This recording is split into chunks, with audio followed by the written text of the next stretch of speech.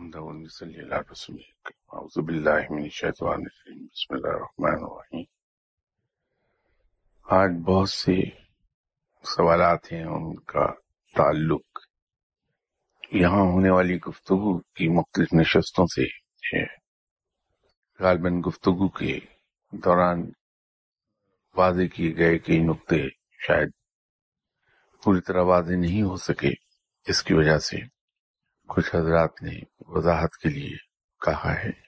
ایک صاحب نے حوالہ دیا ہے سی ڈی نمبر 6 میں میرے اندرون شہر جانے اور ایک جگہ پر نور کی بارش کا ذکر کرنے کے بارے میں، اور میرا خیال ہے مناسب یہ ہوگا اگر میں پورا سوال پڑھ دوں تاکہ تمام حضرات اس سے واقف ہو جائیں۔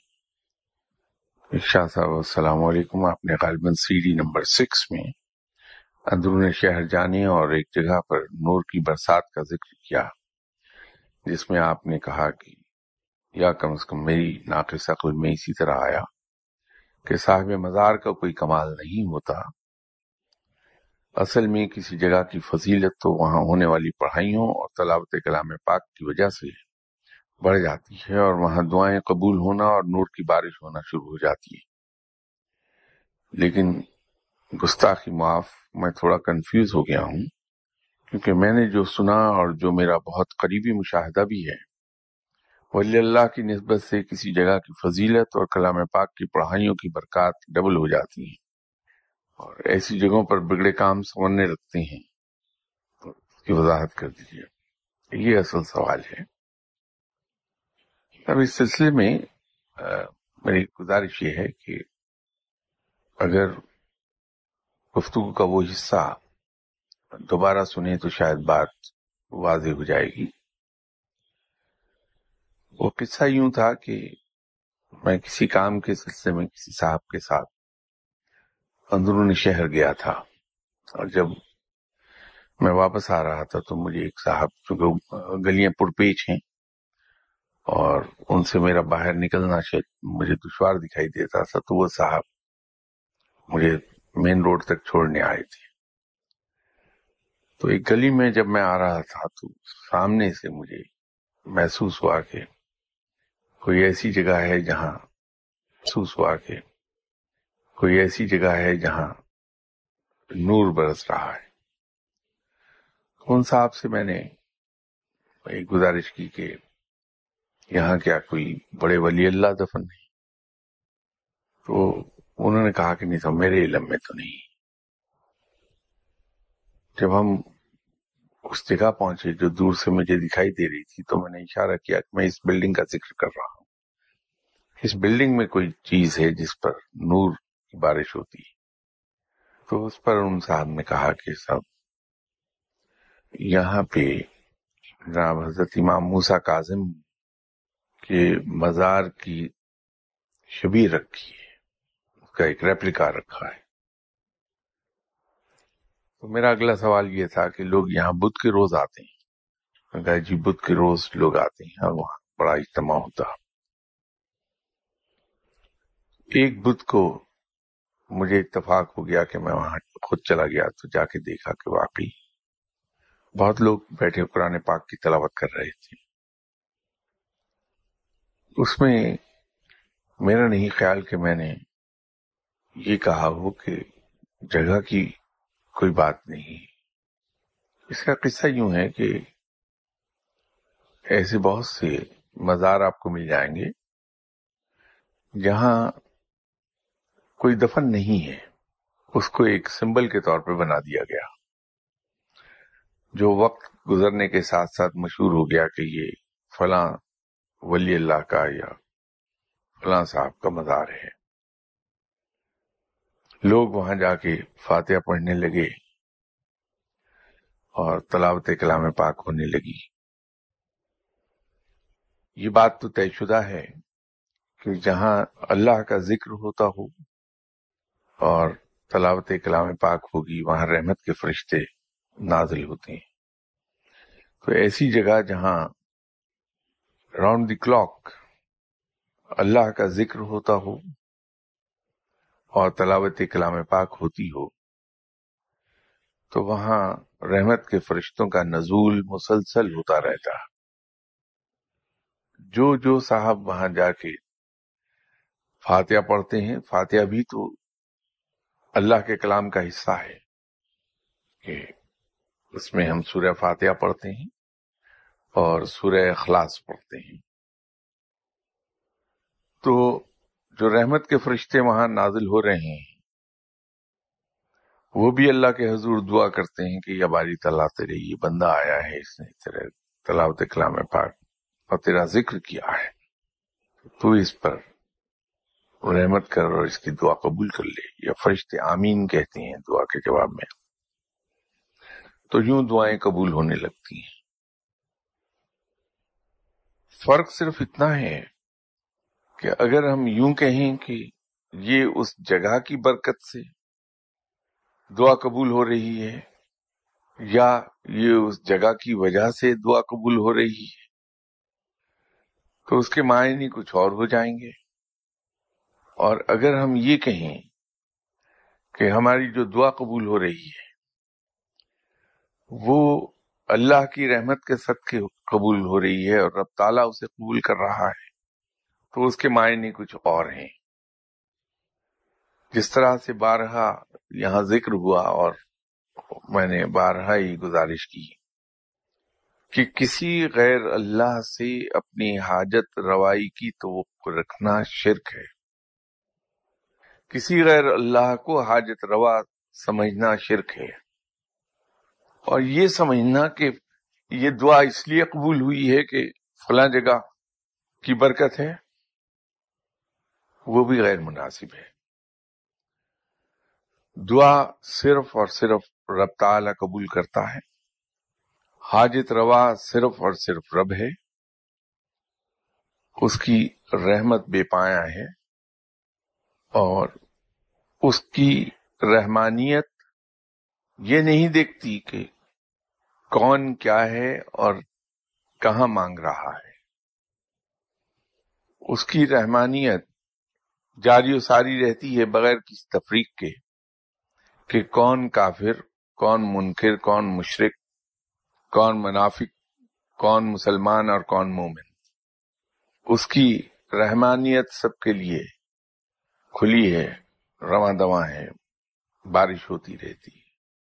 فرق یہ ہے کہ ہم خود دعا مانگیں اور خود ہی آمین کہیں اس میں، اور ہم دعا مانگیں اور فرشتے آمین کہیں، تو ان دونوں میں بہت فرق ہو جائے گا. رب تعالیٰ خوش ہو کر اس دعا کو جلدی سنتا ہے. بہت سی ایسی دعائیں ہیں جو کسی بھی جگہ جا کے مانگی جائیں تو قبول نہیں ہو پاتی. بہت سے ایسے لوگ ہیں جو مل جائیں گے آپ کو یہ کہتے ہوئے کہ ہم نے کوئی مزار نہیں چھوڑا جہاں جا کے دعا نہیں کی، لیکن دعا قبول ہی نہیں ہوگی. یہ تو رب ہے، مرضی کا مالک ہے. جس دعا کو چاہے وہ قبول کرے، جس دعا کو چاہے وہ رد کر دے، جس دعا کو چاہے وہ جلدی قبول کر لے، جس دعا کو چاہے وہ دیر سے قبول کر لے. تو معاملہ تو تمام تر رب تعالی کی رحمت کا ہے. بس ایک چھوٹے سے فرق کے ساتھ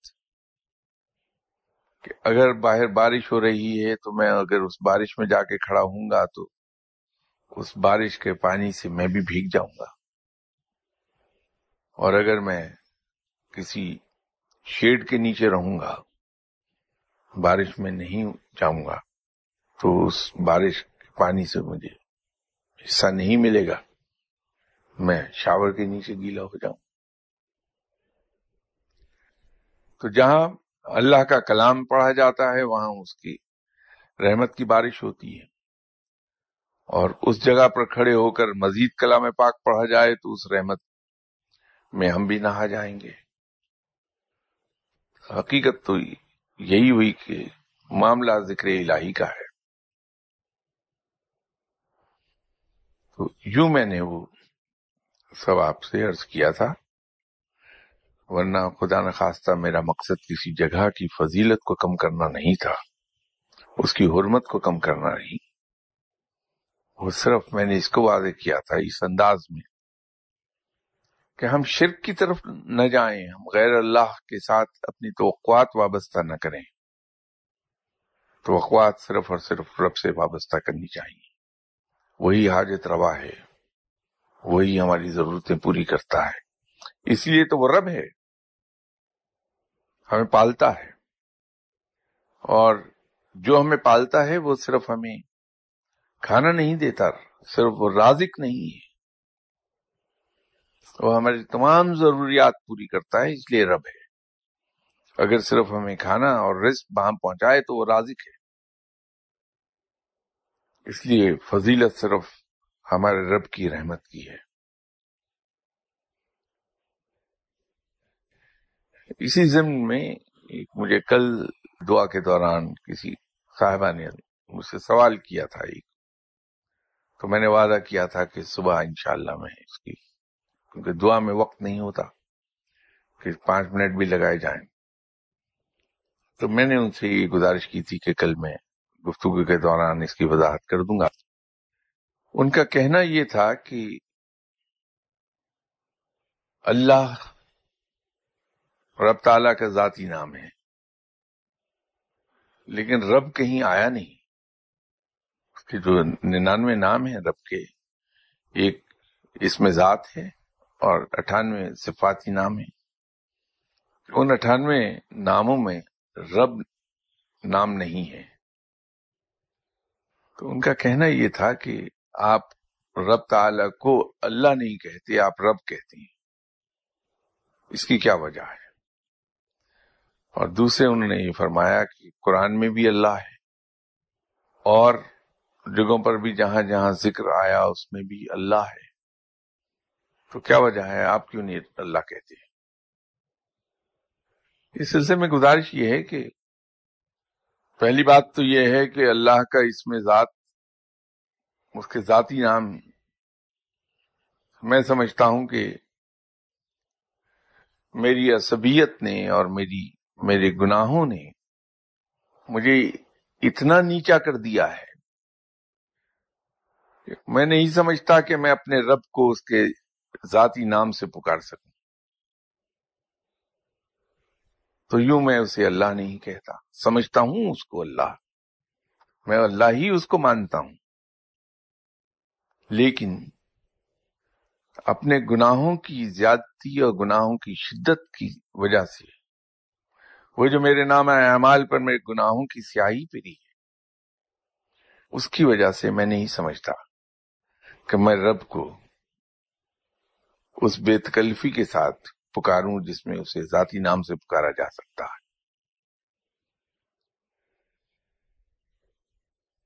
دوسری بات یہ ہے کہ کسی اور صفاتی نام سے میں نہیں اسے یاد کرتا، میں رب ہی کیوں کہتا ہوں؟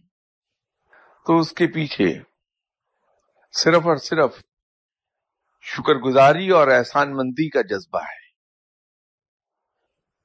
کہ اس کی شان ربوبیت یہ ہے کہ وہ مجھ جیسے گناہگار کو بھی خوشی سے پالتا ہے، میری خواہشات کی تکمیل کر دیتا ہے، میری ضروریات کو پوری کرتا ہے، اور اکثر اوقات میرے مانگنے سے پہلے میری ضرورت پوری کر دیتا ہے.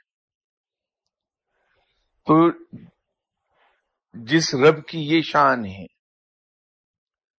کہ وہ مجھ جیسے گناہگار کو جو صبح سے رات تک سوائے گناہوں کے اور کسی چیز میں مبتلا نہیں ہے، اس کو سینے سے لگاتا ہے اور اس کو پالتا ہے، بڑی شان سے پالتا ہے،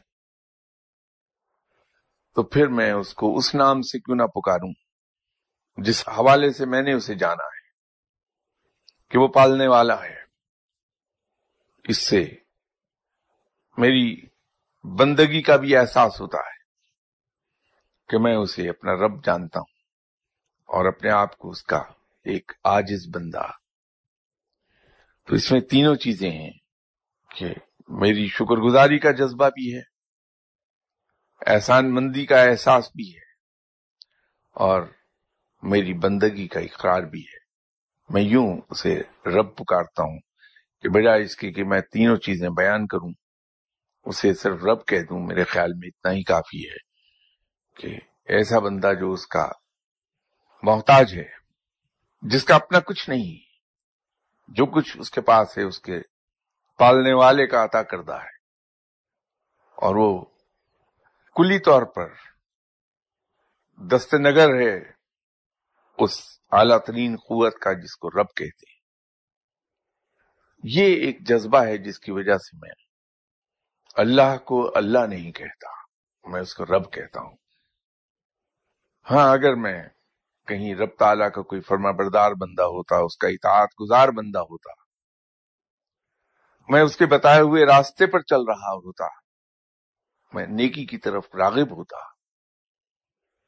تو شاید میں اسے اللہ کہتا۔ بدقسمتی سے میں سیدھی راہ پر چل ہی نہیں سکا، گناہوں میں ڈوب گیا۔ یوں شرم آتی ہے کہ میں اس کے اس میں ذات سے پکاروں، تو بہتر یہ ہے کہ میں گناہ تو چھوڑ نہیں پاتا، اتنا پختہ کار ہو گیا گناہوں میں، ایک عمر بیت گئی، تو آخری وقت ہے، تو اب اس آخری عمر میں جا کے گناہ کہاں چھوٹیں گے مجھ سے؟ تو بہتر یہی ہے کہ میں پھر اسے وہ مانوں جو وہ ہے، کہ وہ پالنے والا ہے، سب کا پالنے والا ہے، کل کائنات کا پالنے والا ہے، کل کائنات کا حاجت روا ہے۔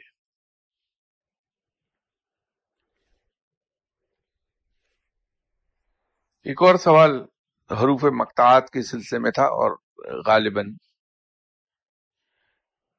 وہاں بھی شاید میرے انداز بیان اور کم علمی کی وجہ سے میں اس نقطے کو کلیئر نہیں کر سکا ہوں گا، تبھی وہ ابہام پیدا ہوا۔ دیکھیے، جیسے کہ میں نے پہلے عرض کیا، اور آپ سب کے علم میں بھی ہے، کہ حروف مقطعات کی تعداد صرف 14 ہے، اور وہ صورتیں جو حروف مقطعات سے شروع ہوئی ہیں ان کی تعداد 29 ہے۔ جن صاحب نے سوال کیا ان کے ذہن میں شاید یہ فگر ریورس یاد رہ گئی انہیں، کہ حروف مقطعات 29 ہیں اور صورتیں 14 ہیں۔ ایسا نہیں ہے، حروف مقطعات 14 ہیں، اور وہ صورتیں جو حروف مقطعات سے شروع ہوئی ہیں وہ 29 ہیں، 29۔ اور اسی سلسلے میں میں نے آگے ذکر کیا تھا کہ یہ 29 کی فگر جو ہے یہ بلا جواز نہیں ہے، بلکہ اگر 29 کو آپ ٹوٹل کریں تو 11 بن جائیں گے۔ روحانیت میں 1 جمع 1 2 نہیں کہتے ہم اس کو، وہ 11 گنے جاتے ہیں۔ 11 کا ٹوٹل 2 نہیں گنتے، اس کو 1 اور 1 گنتے ہیں۔ اس میں سے ایک جو ہے فگر 1 وہ اللہ کو ظاہر کرتی ہے، اور دوسرا ایک جو ہے وہ آپ صلی اللہ علیہ وسلم کو ظاہر کرتا ہے۔ اور روحانیت میں اس کو ہم یوں ڈیفائن کرتے ہیں کہ 11 کی جو 2 اس میں فگر 1 آتی ہے 2 مرتبہ، ایک بنانے والا اور دوسرا بننے والا، اس کو ہم روحانیت میں یوں ڈسکرائب کرتے ہیں۔ اسی طرح جو 14 کی فگر ہے وہ بھی بلا جواز نہیں ہے۔ 14 کا ٹوٹل 5 بنتا ہے۔ اسلام کے رکن کتنے ہیں؟ 5۔ اسی طرح اس 5 کو ہم یوں بھی بیان کرتے ہیں: نور القا، نور المروارید، آپ صلی اللہ علیہ وسلم کی روح مبارک، چوتھی کتاب کل قرآن پاک، اور 5واں علم کل یا علم باطن یا علم لدنی۔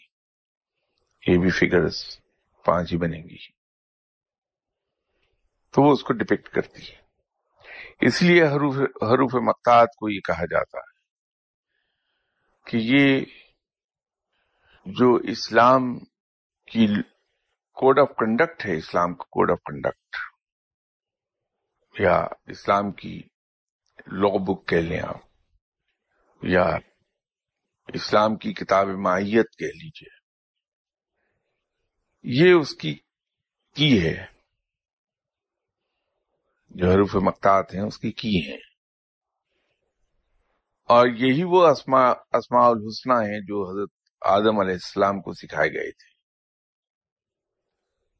اور یہی وہ اسماء الحسنہ ہیں جن کی حفاظت حضرت آدم علیہ السلام سے لے کے آپ صلی اللہ علیہ وسلم تک تمام انبیاء کرام نے جن کی حفاظت کی تھی. چونکہ آپ صلی اللہ علیہ وسلم آخری پیغام لے کر تشریف لائے تھے اور اسلام مکمل کر دیا گیا تھا، اور قرآن ایک جامع کتاب آئی تھی جو اس کل اسلام کو، ٹوٹل کو بیان کرتی ہے. اس سے پہلے آنے والی کتابیں اسلام کے ایک حصے کو بیان کرتی، وہ جزء کو بیان کرتی، یہ کل کو بیان کرتی ہے یہ کتاب. اس لیے کتاب کل میں نے عرض کیا تھا، یہ اس کا نام کتاب کل بھی ہے. تو اس کی جو ہے وہ بھی ان میں ظاہر کر دی گئی، لیکن اس کی وضاحت نہیں کی گئی. اس کا علم جو ہے وہ صرف اور صرف اہل علم تک محدود کر دیا گیا.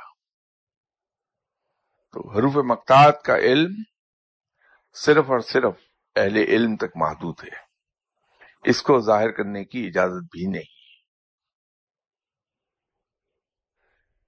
وہ جو 5واں حصہ میں نے علم کل کا کہا اور علم باطن کا، تو علم لدنی جو ہے یہ محیط ہے تمام علوم پر، تمام علوم اس کے اندر سمٹے ہوئے ہیں، اس لیے اسے علم کل بھی کہا جاتا ہے. جس انسان کو علم لدنی حاصل ہوتا ہے اسے حروف مقطعات کی وضاحت بھی حاصل ہو جاتی ہے، اسے جاننے لگتا ہے. تو یوں یہ تعداد 14 ہے. تو اب ڈیٹیل میں جانے کے بعد ایک بار پھر میں اس کو واضح کر دوں. حروف مقطعات 14 ہیں، لیکن وہ صورتیں جو حروف مقطعات سے شروع ہوتی ہیں وہ 29 ہیں. امید ہے ان صاحب کے ذہن سے وہ پوائنٹ کلیئر ہو گیا ہوگا. ابھی کسی صاحب نے آپ صلی اللہ علیہ وسلم کو جو مقامات دکھائے گئے تھے دوران معراج، ہر مقام پر آپ کو ایک نئے لقب سے نوازا گیا تھا. آپ صلی اللہ علیہ وسلم کو اللہ تعالی نے ایک نئے لقب سے ہر مقام پر مخاطب کیا تھا. تو وہ تمام القابات آپ صلی اللہ علیہ وسلم کے ناموں کا حصہ بن گئے. وہ وہی سوال ہے جس کو میں ابھی بیان کر رہا تھا کہ حروف مقطعات سے شروع ہونے والی 29 صورتوں میں سے تقریباً 25 ایسی صورتیں ہیں جن کا آغاز حروف مقطعات کے بعد قرآن پاک کی فضیلت پر مبنی آیات سے ہوتا ہے.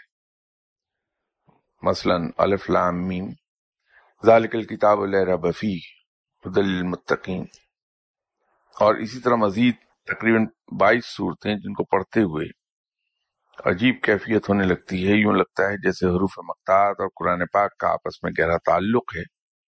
اس سلسلے میں رہنمائی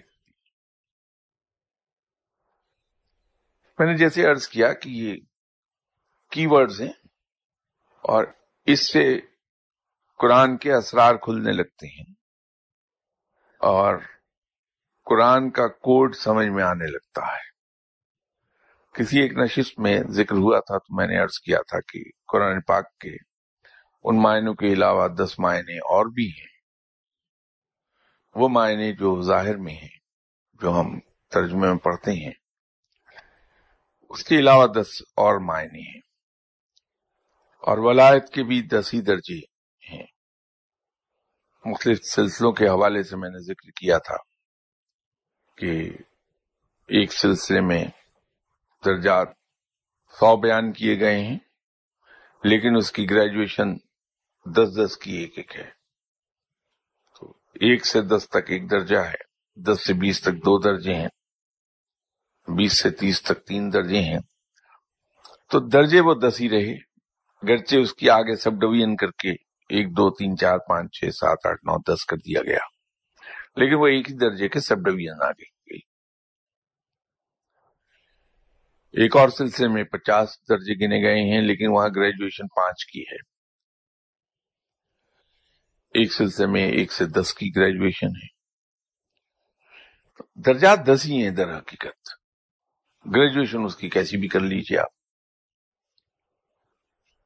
وہ ولی اللہ جو پہلے درجے پر فائز ہوتا ہے، اس کو قرآن پاک کے پہلے درجے کے معنی سمجھ آ جاتے ہیں، دوسرے درجے والے کو 2 معنی اس کی سمجھ میں آتے ہیں جو مخفی معنی ہیں۔ اسی طرح تیسرے درجے کے ولی اللہ کو جو تیسرے درجے پر فائز ہے، اسے 3 معنی سمجھ آنے لگتے ہیں، حتیٰ کہ وہ ولی اللہ جو 10ویں درجے تک پہنچ جائے اس کو 10 معنی سمجھ میں آ جائیں گے۔ قرآن پاک کے تمام تر معنی اور تمام تر اسرار صرف اور صرف ایک ہی ہستی صلی اللہ علیہ وسلم کے علم میں تھے، وہ ہیں آپ صلی اللہ علیہ وسلم۔ باقی اولیاء اکرام کو اپنے اپنے مقام اور درجے کے مطابق ان کے معنی معلوم ہے اور اس کا علم وہیں تک محدود ہے۔ یہ جو ایسی صورتیں جب ہم پڑھتے ہیں جس میں جو حروف مقطعات میں سے کچھ حروف کے ساتھ شروع ہوئی ہیں اور اس کے بعد ہی فوراً کتاب کی فضیلت بیان کی گئی ہے، اس کتاب کل کی، قرآن پاک کی فضیلت بیان کی گئی ہے، تو یہ یوں ہی ہے کہ اناڑی آدمی کے ہاتھ میں بھی اگر ایک کنجی ہے اور وہ تالے میں لگاتا ہے تو ایک حد تک چاہے وہ غلط تالے میں غلط کی لگا رہا ہو تو اس کی موومنٹ ہوتی ہے تھوڑی سی اس کے اندر، تالا کھلے گا نہیں لیکن ہلکی سی موومنٹ چابی کی محسوس ہوتی ہے کہ تالے میں گھومی چابی۔ تو جب آپ کی پڑھتے ہیں اور اس کے بعد آگے کتاب کی فضیلت بیان ہوتی ہے تو وہ چابی ہلکی سی گھومتی محسوس ہوتی ہے، گویا شاید تالا کھل جائے گا، لیکن تالا کھلتا نہیں کیونکہ بندہ کھولنے والا بھی اناڑی ہے اور چابی غلط تالے میں ڈالی ہے اس نے، لیکن وہ موومنٹ ضرور محسوس ہوتی ہے۔ تو یہی وہ موومنٹ ہے جس کو سوال پوچھنے والے صاحب نے کہا کہ ایک عجیب کیفیت طاری ہوتی ہے۔ یہ تو بالکل یوں ہے کہ نیاگرا فال جس میں پانی گر رہا ہے کئی 100 ٹن پر منٹ کے حساب سے، اس کی صرف فوار جو نکل رہی ہے اس واٹر فال سے، اس کے آگے بھی ہاتھ رکھیں گے تو اس پہ چوٹ لگتی ہے۔ تو قرآن پاک جس میں کل کائنات کا علم چھپا ہے، وہ 360 کی 360 نہریں جو علم کی نکل رہی ہیں وہ اس میں چھپی ہیں۔ تو جب اس کے اندر تھوڑی سی موومنٹ آئے گی تو روح پر بے پناہ اثرات مرتب ہوں گے اور وہ ایسا لگے گا کہ انسان ہلکا پھلکا ہو کے فضا میں اڑنے لگا ہے۔ وہ صرف ایک ہلکی سی جھلک ہے اس کی، تو اس سے اندازہ کر لیجئے کہ جب انسان کی سمجھ میں اس کے معنی درجہ بدرجہ آنے لگیں تو اس کی روحانی کیفیت کیا ہوتی ہے۔ وہ اس وجہ سے عجیب کیفیت ہوتی محسوس ہوتی ہے۔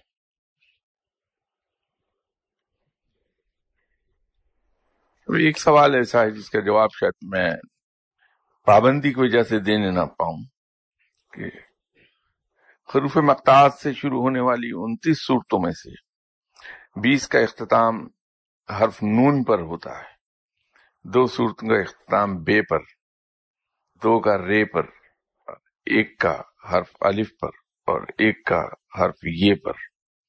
حروف مقطعات والی صورتوں کا مخصوص حروف پر اختتام کیا کسی خاص بات کو انڈیکیٹ کرتا ہے؟ اب یہی تو میں ابھی عرض کر رہا تھا کہ یہ علم محدود ہے اہل علم تک، اور اس کو عیاں نہیں کیا جا سکتا، ورنہ تو جتنا کچھ جو تھوڑا بہت مجھے معلوم ہے تو میں اسے آپ کے سامنے ایکسپلین کر دیتا ان مائی اون ہمبل وے، لیکن ان چیزوں کو ظاہر نہیں کیا جا سکتا۔ میں صرف ایک تو جو یہ دلا دوں ان سوال کرنے والوں کی کہ 20 صورتوں کا اختتام نون پر ہوتا ہے۔ نون بذات خود حروف مقطعات کا حصہ ہے۔ انہوں نے لکھا کہ دو کا اختتام حرف رے پر ہے تو یہ بھی اس کا حصہ ہے، اور ایک کا اختتام انہوں نے لکھا ہے کہ الف پر ہے تو وہ بھی اس کا حصہ ہے حروف مقطعات کا، اور ایک کا اختتام انہوں نے لکھا ہے یہ پر، وہ بھی حروف مقطعات کا حصہ ہے۔ تو یوں سمجھ لیجئے کہ ایک سورت کو بریکٹ کیا ہے رب تعالیٰ نے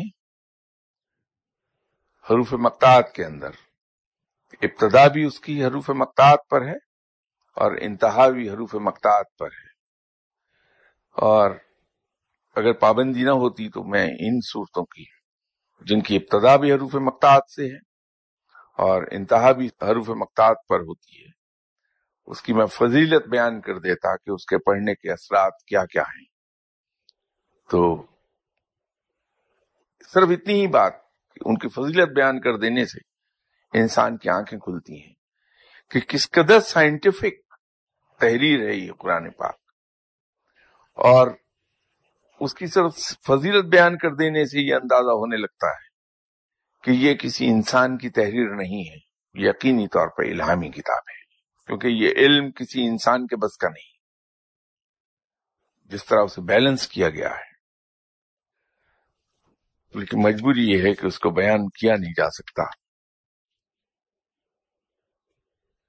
ایک بات انہوں نے بالکل صحیح خود بھی لکھ دی کہ حروف مقطعات جو 14 ہیں ان میں سے الف سے مراد کیا اللہ ہے، اور میم سے مراد آپ صلی اللہ علیہ وسلم کا اسم مبارک ہے، اور عین سے مراد ابد ہے۔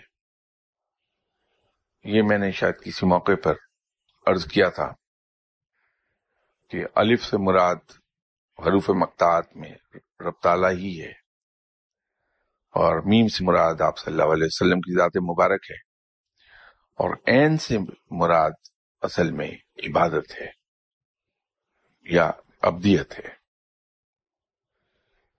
وہ درست ہے وہ بات، لیکن اس سے آگے نہیں جایا جا سکے گا۔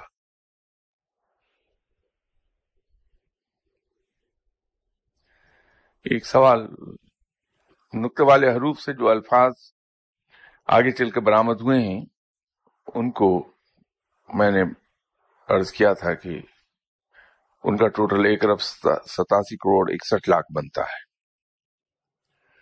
یہ وہ تمام حروف جو نقطے کے ساتھ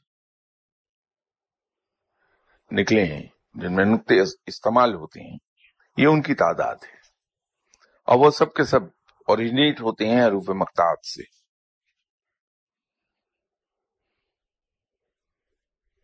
دیکھیے، نور نبوت کو نور اولا یا نور اول بھی کہتے ہیں، اور وہی القا، الہام، رویا، کشف، یہ سب نور الاولا سے نکالے گئے ہیں۔ نور اولا کی مزید وضاحت اور تفصیل بیان کر دیجیے۔ ایک مقام پر ہماری گفتگو میں یہ چیز بہت ڈیٹیل میں آئی تھی اور کئی اتوار اس پر گفتگو ہوتی رہی تھی کہ اس کائنات کی تخلیق اور اس ضمن میں بیان کیا گیا تھا کہ نور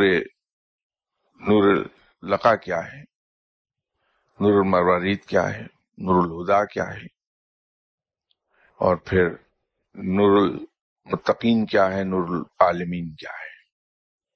اصل میں نور المتقین، نور العالمین، نور الہدا المتقین لفظ پورا ہے، اس کو سہولت کے لیے مختصر بیان کر دیتے ہیں، لیکن اس کو پوری طرح نور الہدا المتقین، نور الہدا العالمین کہا جاتا ہے۔ یہ میں نے بڑی تفصیل سے اس میں بیان کیا تھا، لیکن یہ سوال اسی طرح رکھتے ہیں اور پھر نیکسٹ سنڈے اس کی وضاحت کرتے ہیں۔ اور دوسرا سوال اسی سلسلے کا ہے، نور ولایت کیا ہے؟